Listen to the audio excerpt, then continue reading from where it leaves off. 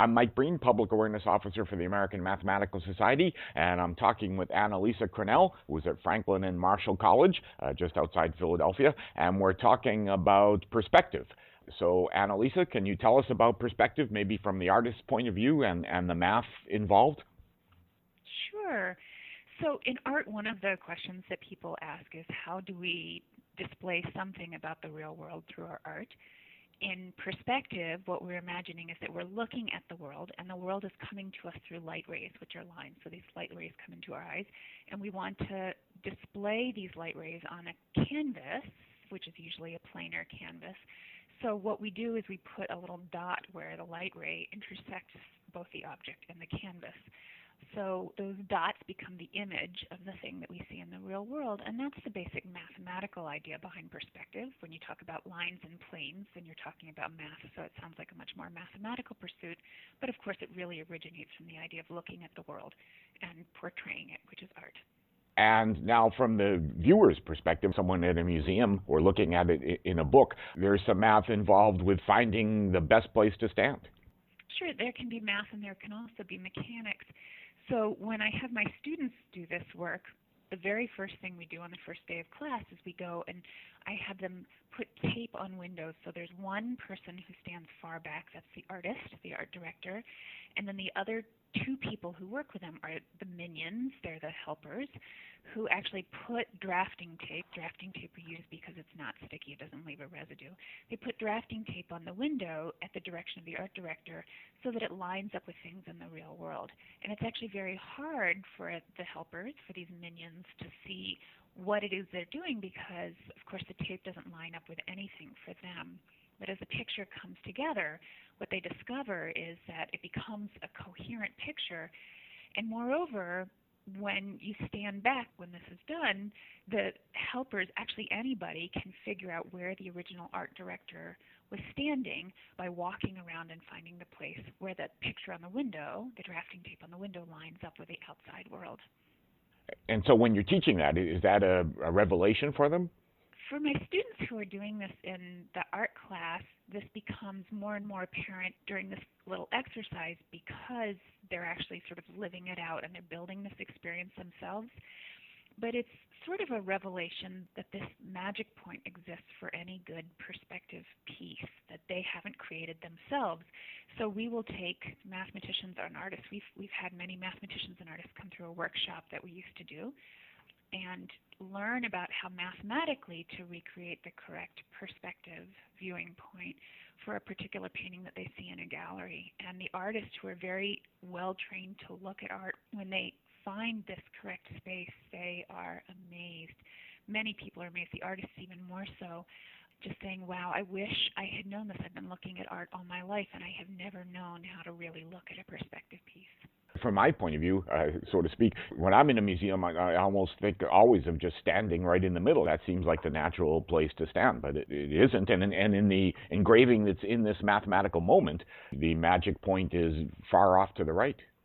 Yeah, so many artists, once they started learning perspective, would play around with the correct viewing point to create a little bit of dynamism, to create a little bit of interest in the painting. So for example, Canaletto, who used optical devices, he used something like a pinhole camera to project things onto the back wall and then paint it on the back wall. Many of his paintings actually have the viewing point off to one side. And in Dürer's St. Jerome in his study, which is in this mathematical moment, Dürer's vanishing point, his viewing target, is off to the right side of the picture, which actually makes sense if you think of the fact that it was in a book and the engraving was on the left-hand page. So if you're in the middle of the book, you would be towards the right-hand side of that picture. Now, one of your co-authors, she was speaking at the joint mathematics meetings, and she was talking about how sometimes it's hard for her to find that magic point because the positioning of the art, it's too tall. Yeah, so if you have a snapshot or a book, of course you can move the painting around. But if the art is hung on a wall in a museum, then it's much harder for you to move the painting. The curators get really angry, and they also get really angry if you move in too close.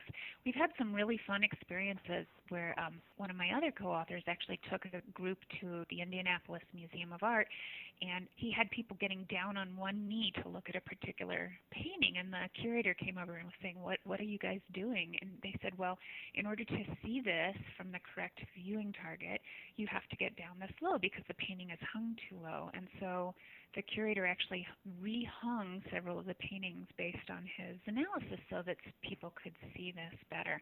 But knowing that there is sort of a correct location for having this piece pop into 3D is not part of the common lore. When you were doing this research that led to you finding these viewpoints, had you any idea about it before that? I didn't before I started working on this with Mark France. In some ways, knowing the correct viewing target and viewing distance is known. That is, it has been in the literature, but it's not part of the common lore. So much so that part of the reason this mathematical moment is so interesting is that William Ivins, who was the curator of the Prince collection at the Metropolitan Museum of Art, wrote a really great book that's still in print today. But as part of this book, he took Dürer to task for not knowing what he was doing. He claimed that the table looked like a trapezoid, not like a square.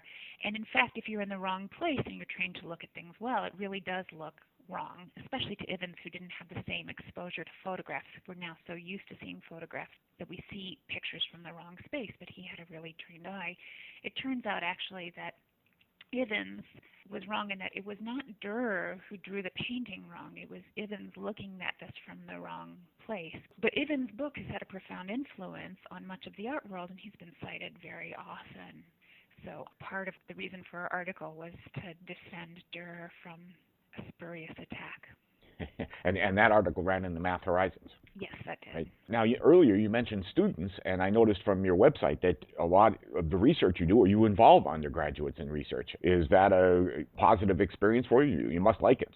I really love doing work with students. We get to see things in new ways, both literally and figuratively. You know, for example, one of the students that I got to work with was an undergraduate named Martina Mincheva. She's actually now a professor of mathematics at Temple University. And she and I were looking at a slightly different question, which is instead of imagining that you're looking at a plane, right, so your canvas is a plane, imagine that your canvas is another surface. So in particular, we were looking at reflective mirrors, like in M.C. Escher's hand holding a sphere and his three spheres, and trying to figure out if we could come up with a corresponding viewing distance formula for these pictures. And we did, but we were sort of stymied because in the three spheres picture, it kept giving us what we thought was the wrong answer. That is, we kept thinking the distance between his face and the sphere should be 14 inches. And we were really surprised. We thought it ought to be more like 21 inches, and we redid our math a couple of times before we realized, wait, it wasn't us. M.C. Escher actually drew his head too large. And so we literally cut and pasted that as we cut his head out of the sphere, shrunk it down on a photocopier, and pasted it back in at about 70 to 80% of its original size, which is what we thought it should be based on our formula if he was 21 inches away from the sphere. And the picture looks so much better. And when we show this to other people, they all agree. Nobody seems to have noticed this beforehand, but once you see the before and our after, it glares out at you. And so that's a really fun example of learning something interesting about art by pursuing mathematics. Annalisa, is there anything you'd like to add?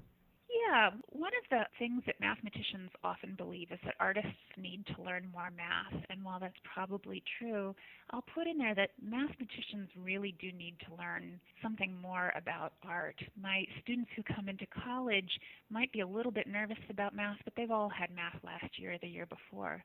But most of my students haven't had an art class since sixth grade. In fact, most of my mathematical colleagues haven't had an art class since sixth grade. So we really approach art like children as opposed to like people who are trained. But mathematics and art are really going to become increasingly important as we try to understand digital images of the world, as we try to create images, for example, in Toy Story and other Pixar movies and video games, as we try to understand 3D imaging so we can do medical detection. So it's increasingly important that mathematicians can think of art as an applied subject, and so they need to learn more art too. All right, that's Annalisa Crenell from Franklin and Marshall College. Annalisa, thanks. Thank you very much for having me.